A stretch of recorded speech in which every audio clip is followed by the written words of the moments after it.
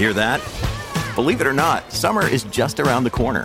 Luckily, Armor All, America's most trusted auto appearance brand, has what your car needs to get that perfect summer shine.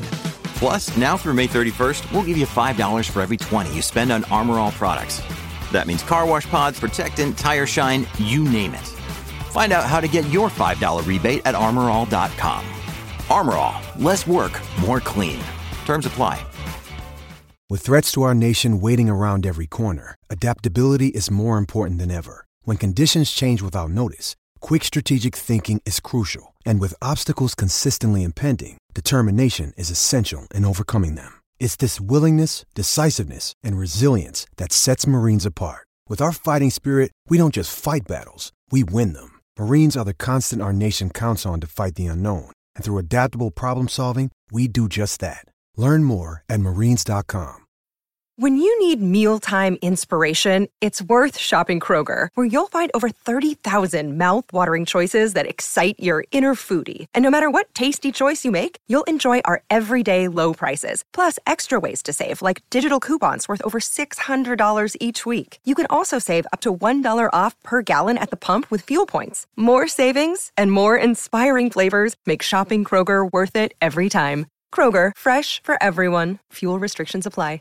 Mary redeemed a $50,000 cash prize playing Chumba Casino this year. I was only playing for fun, so winning this was a dream come true. Chumba Casino is America's #1 social casino experience. It's serious fun. With over 80 casino-style games to choose from, you too could win life-changing amounts of cash. Be like Mary. Log on to ChumbaCasino.com and give them a whirl. That's ChumbaCasino.com. No purchase necessary. Void or prohibited by law. 18+. Terms and conditions apply. See website for details. The voice in the preceding commercial was not the actual voice of a winner. From Autosport Magazine and Autosport.com, I'm Martin Lee, and this is the Autosport Podcast.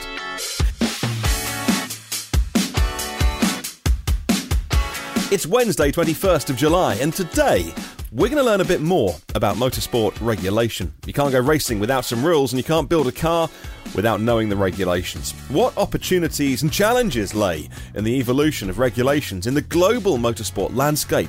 What are the required tools and methodologies to address these? Well, check out the newest episode of the Autosport Podcast with AVL racing experts to find out. Today, I'm joined by Michael Painsit, Skill Team Leader Racing at AVL, and Martin Monshine, Global Business Segment Manager Racing at AVL. Welcome to the podcast. Thank you, Martin. It's always a pleasure talking to you. Happy to be back. And we like to get into the issues that AVL are experts about.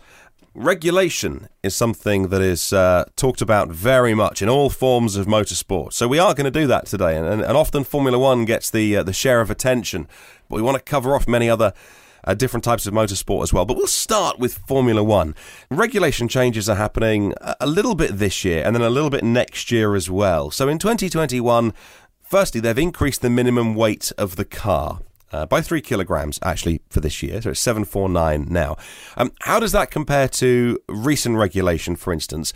And also, how does it compare for our listeners in the context of Formula One over the years, and perhaps how does it compare to other series as well? Well, if you look at the history of the weight of Formula One cars, the weight has historically been going up quite a bit. Going back to 2013, which was the last year where the old naturally aspirated V8 engines were used, the minimum weight was at 642 kilos. With the arrival of the hybrid V6 engines in 2014, the minimum weight was increased by about 50 kilos to 691 kilos. Which is just attributed to the fact that the hybrid engines are quite a bit heavier than the old power units. Since then, obviously, Formula One has added other elements. For example, the wider wheels and tires. The halo has been introduced. For the sake of driver safety, the minimum weight for the driver has been increased. So we could see a steady increase of weight. And as you said, Martin, as of now, we're around 750 kilos, which sounds like a very huge step compared to what we had in the past. But as I said, a part of it is coming really from safety measures. A part of it is to gain performance. And if we compare what F1 is doing with other racing series, let's take IndyCar. IndyCar has increased its weight between 2018 and 2020 by about 80 pounds, which is 36 kilograms. And that is obviously mainly driven by the arrival of the aero screen to protect the drivers better. So that's another safety feature that has been introduced. If we take another series, which is a spec series, obviously Formula 2, between 2018 and 2020, they have gained 36 kilos in minimum weight, which was to a large degree due to the arrival of the new 18-inch wheels and tires, which are quite a bit heavier.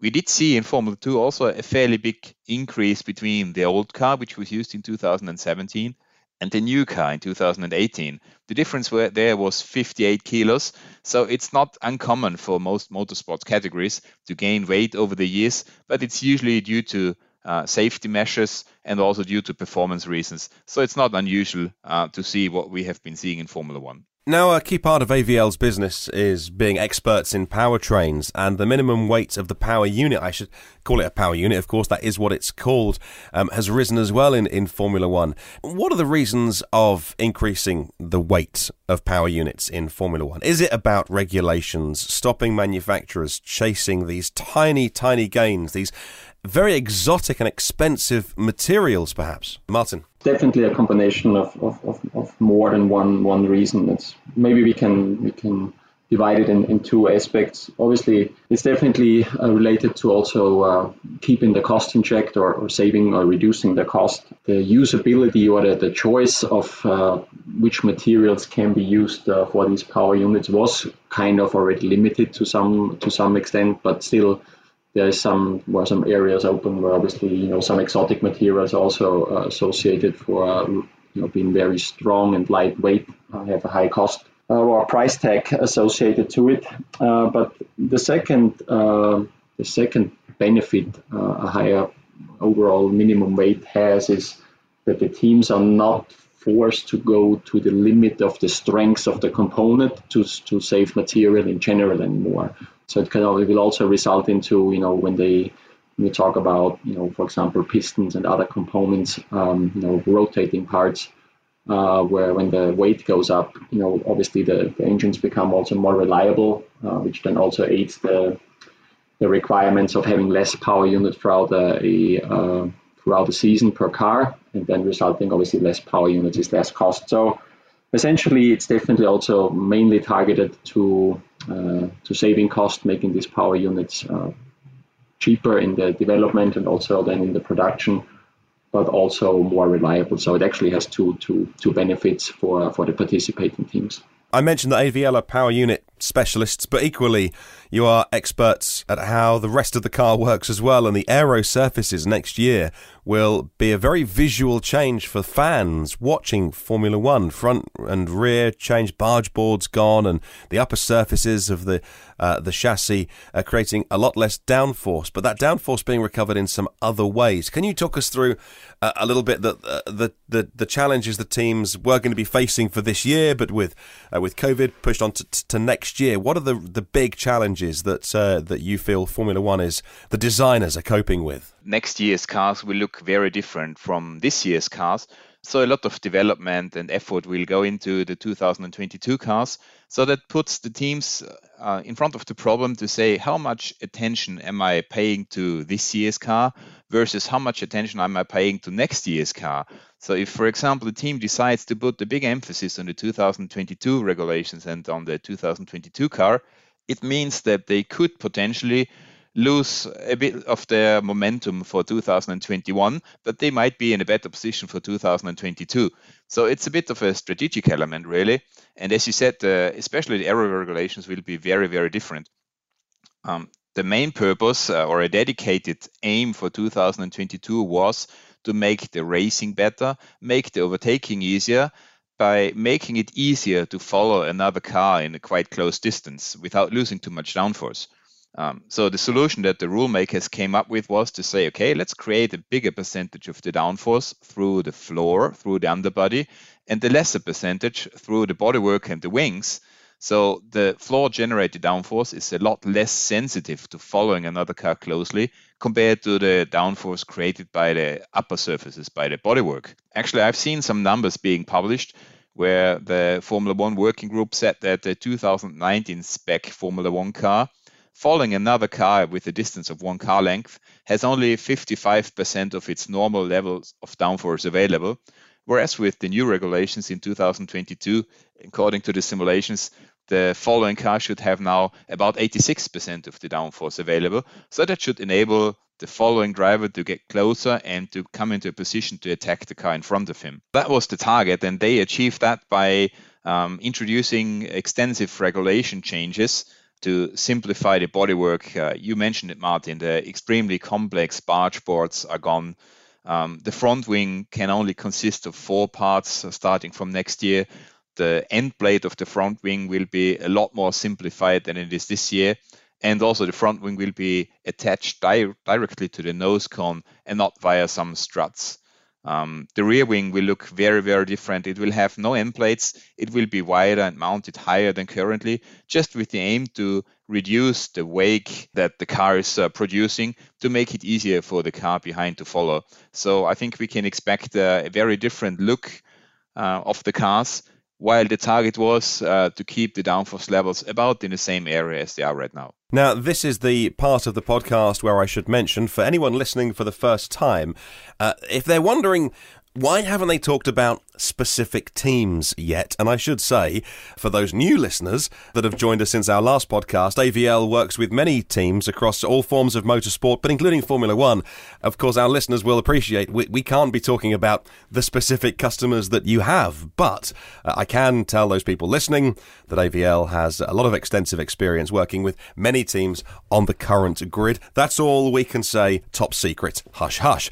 Let's talk about how far Formula One teams can go in standardized parts. So things that we can see, crash structure, halo, things like that, but also things like brake parts. How far can Formula One push standardization whilst maintaining what some people often call the spirit of F1, and how it aligns with budgets and the fan interest as well? Martin? Essentially, it's always a very fine balance between how innovative do you keep a sport to keep it interesting for participating manufacturers, but also keep the cost under control. So you want to have a big playing field and a lot of manufacturers essentially that are participating while also being competitive, keeping the fan, the spectator in mind, that there is exciting races and not just start to finish leaders and predictable races on who most likely are going to win, as we unfortunately have seen in the most recent years.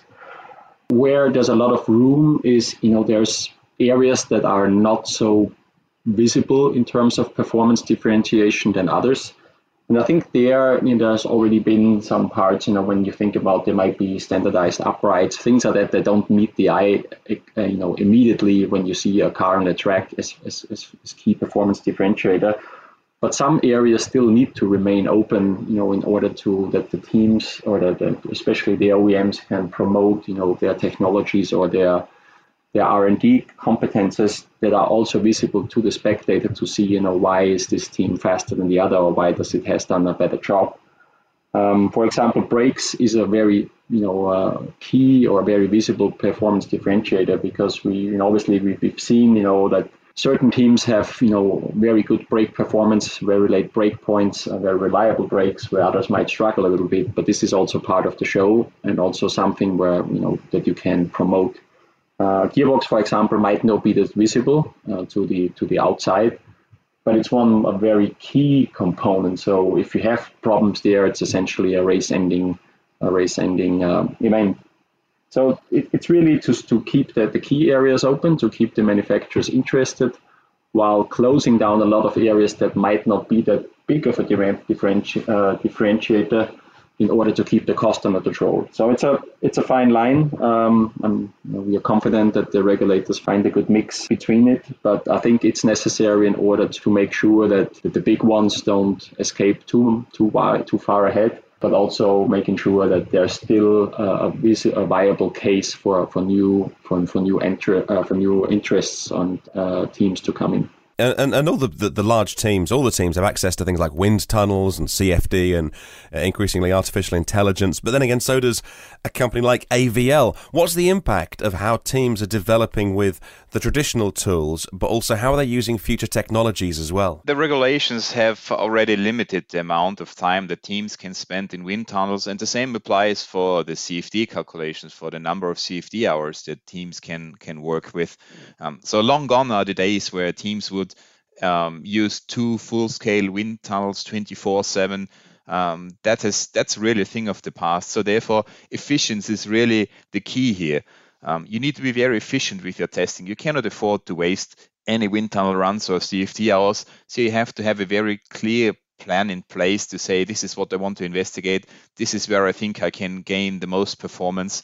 And this is even more emphasized with what they call the sliding scale system for wind tunnel and CFD testing, where the amount of aerodynamic testing is also depending on where you finished in last year's Constructors' Championship. Now, for example, for 2021, Mercedes, having won the 2020 Constructors' Championship, can conduct 36 wind tunnel runs per week, while the team in P10 can conduct 45 runs per week. So that's a significant difference already now. And for 2022 onwards, the number of runs for the frontrunners will be further reduced. From 36 runs per week, this will be reduced to 28 runs per week, while the P10 team can still conduct, I think, 46 runs per week. So that makes a fairly big difference. And this also serves to making the playing field a bit more level, by trying to avoid that the big teams, the ones that have the big budgets, can run further away by conducting more wind tunnel testing as opposed to the teams further back. And I think this will be very interesting to see how this is going to affect the competitive advantage of the top teams. Bottom line is really efficiency in testing is becoming more and more important.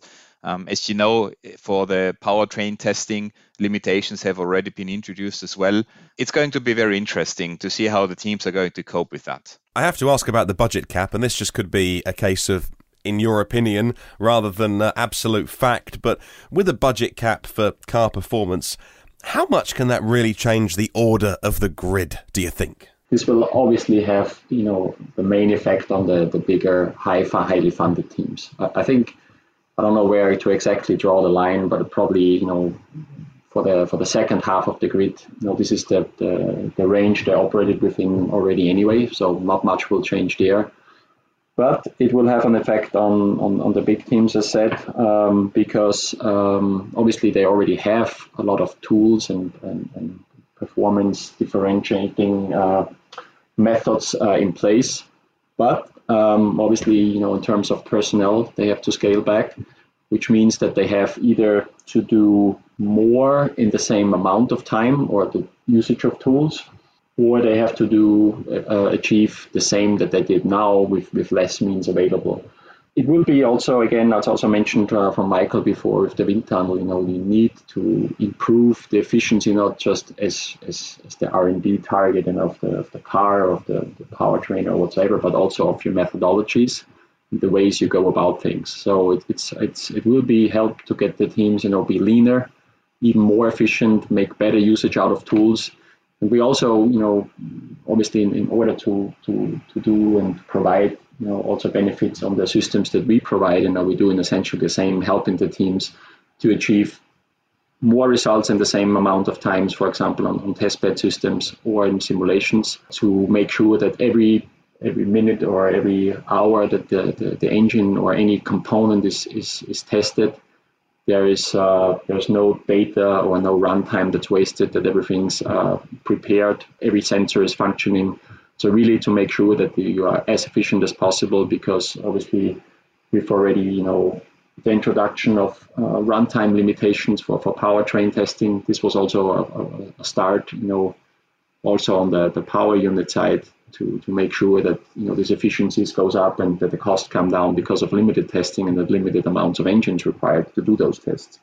So essentially, it will put a bigger emphasis on increasing efficiency, both on simulation methodologies as well as testing, to make sure that you still stay ahead on the competition, even with less means available. as Martin said, the bigger teams, they cannot throw huge amounts of manpower and material at all sorts of topics anymore. They will also be forced to prioritize in a way. Simulation is obviously a very good way to do that, because what the teams need to find out is, okay, what are the sensitivities of different topics or parameters? So you need to set a priority list of development items that should bring you the biggest delta lap time per euro spent, because the spending will be limited and therefore everyone needs to adapt to that. Well, let's look into the future a little bit and gaze at the stars and look at future fuels. What are some of the options that could be on the table? It's always hard to predict the future, but what's it looking like? The future of alternative fuels, especially for F1, will be one of the vital and key aspects for them to attract new manufacturers. And it will be a key differentiator in terms of innovative racing platform compared, for example, to the fully electric like the Formula E's, or other forms of hybrid racing, which now becomes more and more also, as we will hear later in the podcast, for example, in the US racing series. Why it's also very important for Formula One to engage in this topic is, in the future of our mobility mix, as we already see, there will be not a single answer on what the preferred or the dominant propulsion form of the future will be. Obviously, we'll see there's a big increase now. I think COVID has even accelerated it. Introduction and the increasing market shares in e-mobility and in pure e-mobility.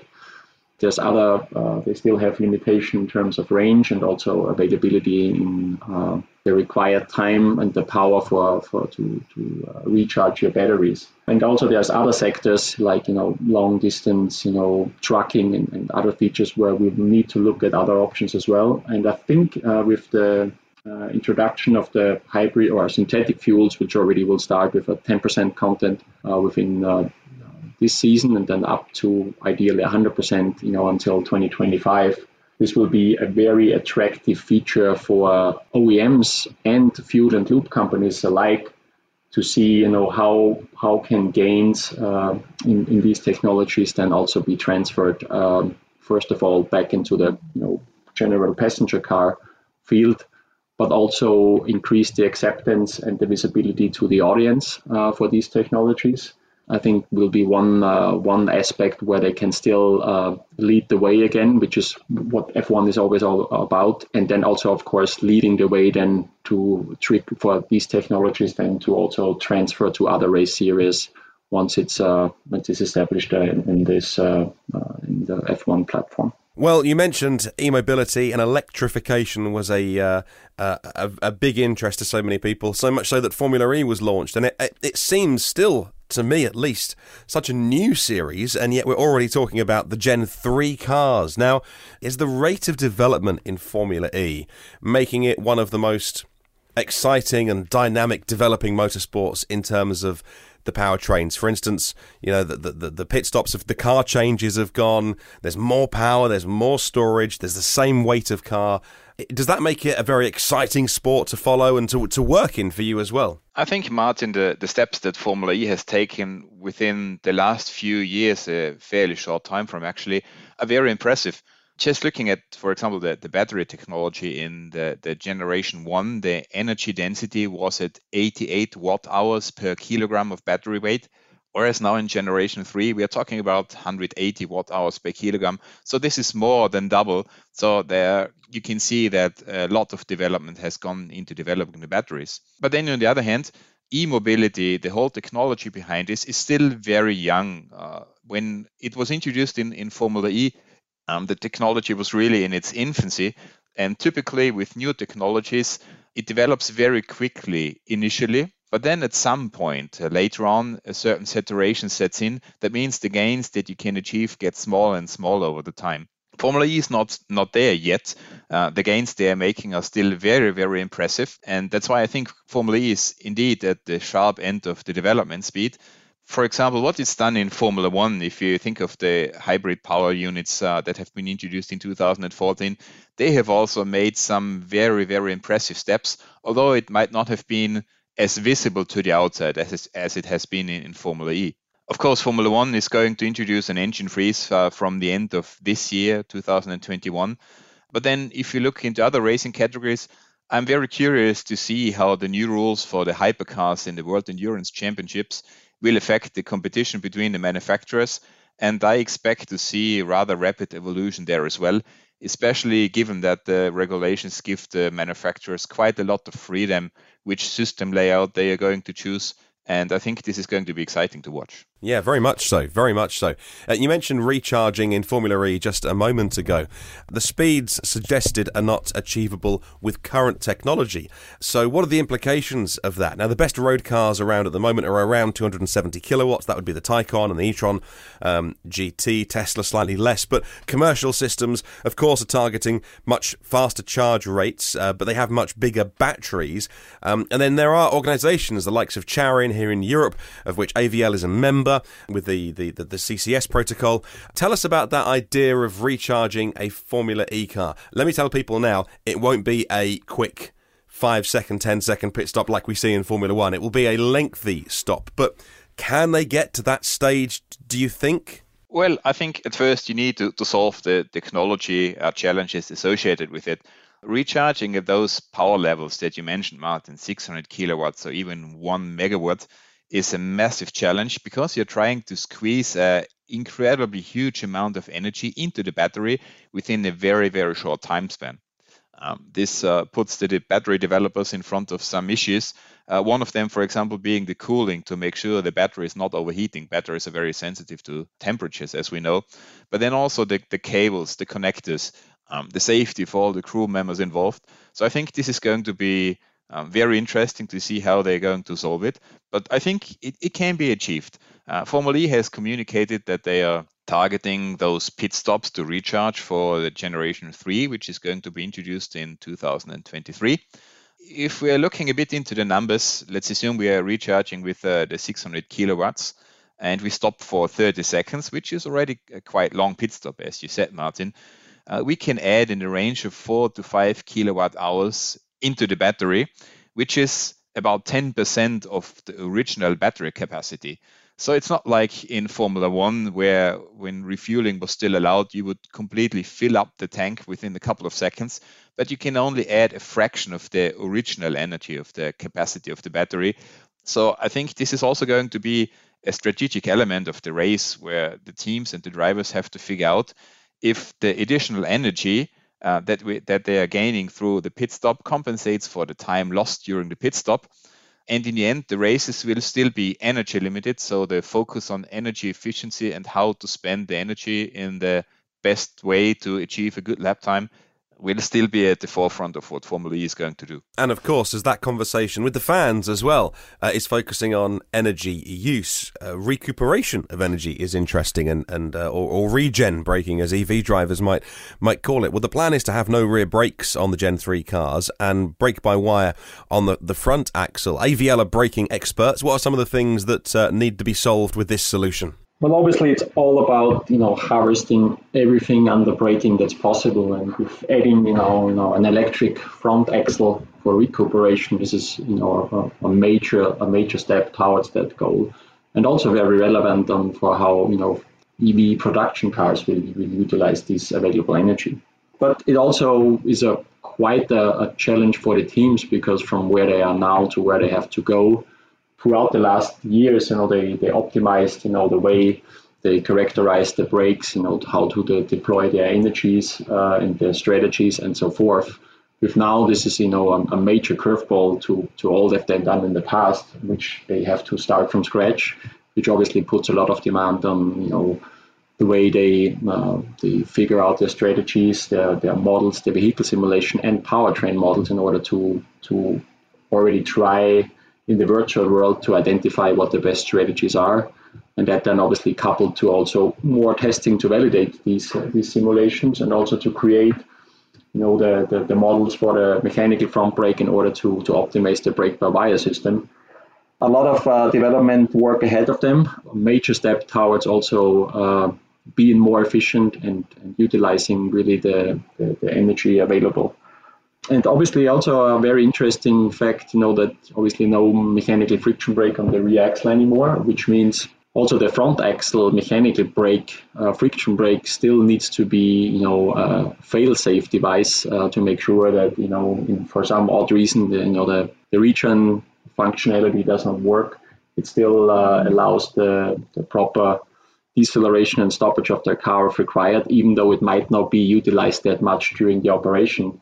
So keeping the temperatures to where they need to be while still having the desired state of charge and the regen, like I said, a lot of challenges that need to be solved, but obviously that's what racing is all about. And also in AVL, we have a lot of expertise, that we also gained and also utilized to work with the teams in the past. And I'm pretty sure that we will be able to also help again with these challenges that lay ahead for the Gen 3 layout.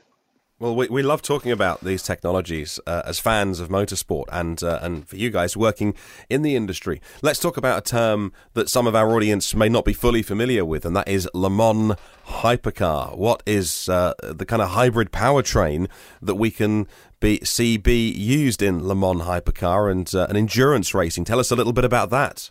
Yeah, the Le Mans Hypercar essentially will be the successor of the current P1, the top tier series in the World Endurance Championship. And it actually offers quite some interesting aspects. Obviously, we still know a couple of years ago, this incredible Le Mans LMP1 hybrid machines and the battles between Toyota, Audi and Porsche, where they had really extremely sophisticated powertrains with various different hybrid system setups and engine layouts, but with the downside that obviously the costs have been almost at Formula One level, and this was like a development battle between these manufacturers. I think with the Le Mans Hypercar series, they still try. There's a good chance that they achieve something similar, but at a more reasonable cost.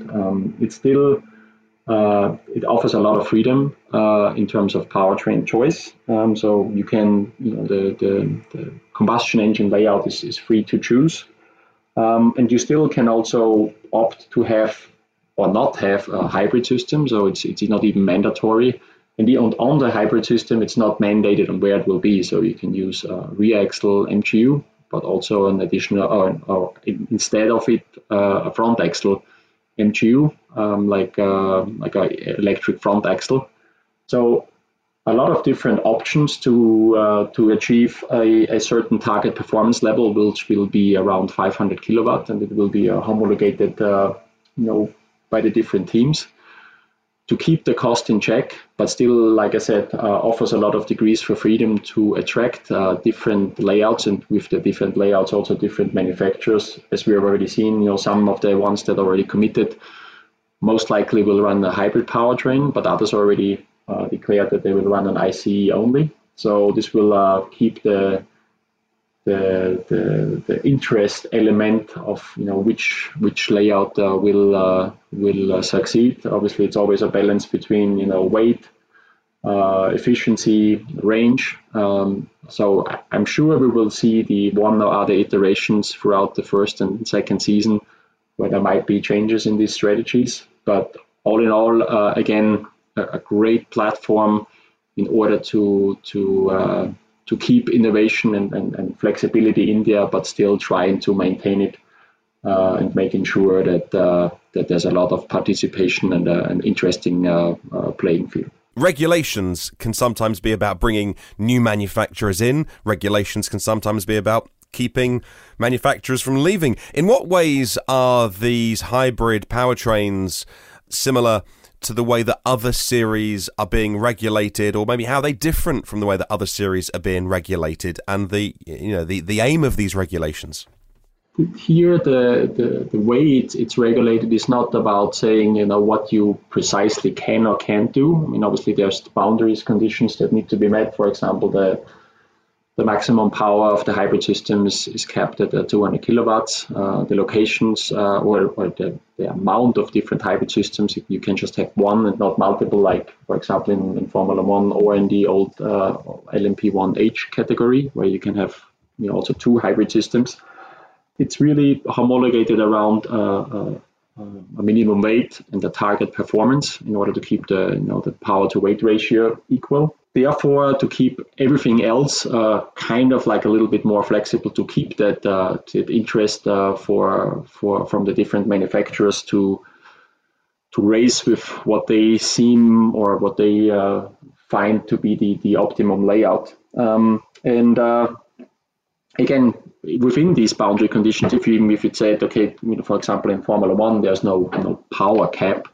Obviously, the one that does the best job has the highest power, as we've seen in the past, and obviously gives you a major advantage. But there's still a lot of elements that can be optimized, even though the target power level is kind of like regulated. It's about how you lay it out your acceleration out of the corner. Optimized to certain track layouts, and also to still have the highest efficient powertrain, because of an endurance race, pit stop amounts and pit stop time is relevant for the overall to reach an overall combined lowest time or the longest distance throughout a race, a set race time. Will still be a lot of areas that for differentiation keep it interesting and have a lot of flexibility for different manufacturers. So for fans listening in 2022, the powertrain for the Le Mans Daytona hybrids, where around the world can we see those in action then? Well, this is one of the things that I think has been tried to be achieved in multiple race series, namely in the past, mainly in the GT with DTM and IMSA and even Super GT, to come up with a regulation that allows this same teams and same cars compete in different series. And with the LMDH, the IMSA LMDH and the LMH, Le Mans Hypercar with the Accu-regulated series, they came to that agreement to have a regulation that would allow both series to compete in each other series, if you will. So we can see the Le Mans Hypercars competing at the Rolex 24 or throughout the entire championship, IMSA championship, if they choose so, and the other way around. We will also expect the LMDH machines compete with the LMH machines in Le Mans, which is super exciting. Manufacturer powerhouses already announced, their participation in the one or the other series. So we have the Porsches and Audis already announced that they will compete in the LMDH under the LMDH regulations. And now just a recent announcement, besides already Peugeot and Toyota, now Ferrari announced that they will also start competing in the Le Mans Hypercar class in 2023. So already this is a proof that the formula, both of the series, especially combined, came up with, is on the right track to bring a lot of these manufacturers back into the sport and also competing in the same historic races, which is already now excited to see how that will play out. And that's one of the reasons this is such an exciting topic as well. And regulation is an exciting topic because it can affect OEMs and private teams. And how do the teams want the regulations to be communicated? How far in advance in terms of them, new entrants coming in or some people coming to the end of racing in a certain series? How do those regulation changes need to be done by those regulators? We need to consider here that regulation changes typically mean additional cost. So any regulation change means that teams and manufacturers usually need to spend some money to adapt to them. Just think of the introduction of the hybrid power units in Formula One in 2014. F1 power units are amazing pieces of engineering technology, but at the same time, they are really, really expensive for the manufacturers, and the complaints haven't stopped to this day, really. Sometimes, obviously, competitors choose not to spend the extra money mandated by regulation changes, and they leave the sport. But on the other hand, regulation changes are the best point in time to enter into a category. Martin already said it. Now with the new regulations in for the hypercars and the LMDH, more manufacturers are coming back into the sport. And that's obviously a very positive thing for the category. The reason is that if you want to enter into a category with rule stability since several years, The competitors that are already inside that category have an enormous experience advantage. So if you are coming in as a newcomer, it will be even more difficult to beat them. Regulation changes usually mean that the experience advantage vanishes or is at least greatly reduced. So it's a bit more of a level playing field. In addition to the technical side, obviously, regulation changes can also reduce the financial hurdle for potential entrants. Just look at, like I said, the hypercar rules that are also aimed at reducing the required budget to run the car significantly compared to the old P1 regulations. And therefore, I think the new regulations are much more attractive for manufacturers getting into the sport, and the recent developments prove just that. Okay, we're going to talk finally about NASCAR. Perhaps a good example of where regulations need to draw a fine line, where there's conflict. It's still a very, very popular series. It offers great racing. It uses V8s at a time when many OEMs are moving to electrification, even full electric. How can regulations navigate changes like this for every stakeholder concerned? I think especially in NASCAR, for them, the history has always been a key element, and therefore there was also, in terms of revolutionary regulation changes, always some reluctance, because they have a very dedicated fan base that they need to be delicate about. They need to look at what do our manufacturers want, and especially also how to attract younger audiences and maybe a new fan base while still keeping their existing hardcore fans entertained as well. So in the last years, the change has always been very, very minor, and sometimes especially on the powertrain, not very visible to meet the eye. Let's just think back on the introduction of EFI, which was not really visible to the audience because it's not a visible change, and it wasn't a change much in performance either. But now I think the pressure and from the general automotive market, and as well as from the OEMs, to kind of like make the technologies that are utilized in these machines more relevant has become more obvious. There obviously has been a lot of changes also in the NASCAR organization, bringing on a lot of new engineers and employees that formerly worked for teams and OEMs, and that now this mindset now also enabled we see now the next gen or Gen 7 car introduced next year, which has a significantly amount of changes compared to the cars we see now on the track. Also, what will follow is that a hybrid powertrain formula will come one way or the other, because I think also Steve Phelps just recently said this is the only way how he sees that really a new OEM can be attracted, because in order for them to justify entering these race series or a significant motorsports program to speak, needs to have some relevance also to what they develop and sell in their road cars. What are those specific regulations around lowering costs and being attractive to OEMs? It's more about just painting their badge on the front of the next gen car, right? What do those OEMs need from the regulations? Yeah, I think what we can see now with NASCAR is that they are actually following the same goals that F1 tries to achieve. Number one, they want to make the racing better. Number two, they want to keep the costs under control. And those were two main drivers for the regulation changes that we're going to see in NASCAR. Number one, also very similar to Formula One, NASCAR is going to use more spec parts than in the previous generations of cars, which should bring the cost down quite a bit. What's very new for NASCAR is obviously that they're using a spec chassis with a carbon fiber top. So the central element of the car will not be made of metal as it used to be always in the past, but now it will be a carbon fiber top. And it's a spec part. The aero is going to be very different. They will have adaptable elements for the different track layouts, for the short ovals, for the road courses, for the very big ovals like Daytona. For the first time in history, NASCAR will have a rear diffuser, and also the NASCAR has looked into reducing the aerodynamically generated side force to improve the close racing. One thing that was obviously very attractive for the manufacturers involved is that they will be allowed a brand-specific styling of the surface of the car to allow a better identification with their showroom cars.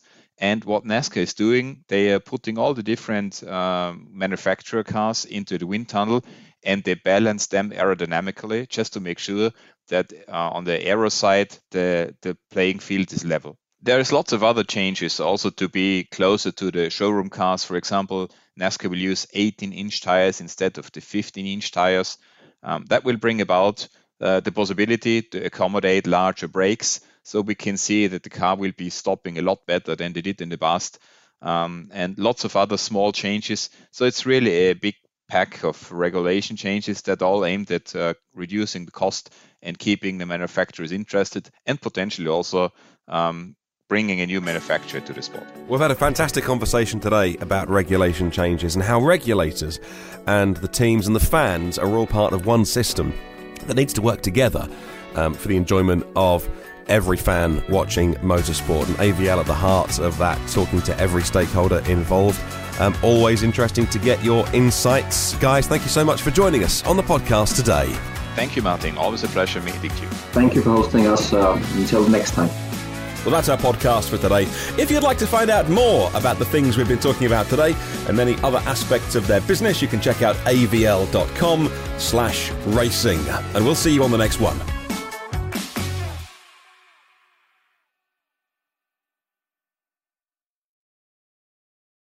Mary redeemed a $50,000 cash prize playing Chumba Casino this year. I was only playing for fun, so winning this was a dream come true. Chumba Casino is America's #1 social casino experience. It's serious fun. With over 80 casino-style games to choose from, you too could win life-changing amounts of cash. Be like Mary. Log on to ChumbaCasino.com and give them a whirl. That's ChumbaCasino.com. No purchase necessary. Void where prohibited by law. 18 plus. Terms and conditions apply. See website for details. The voice in the preceding commercial was not the actual voice of a winner.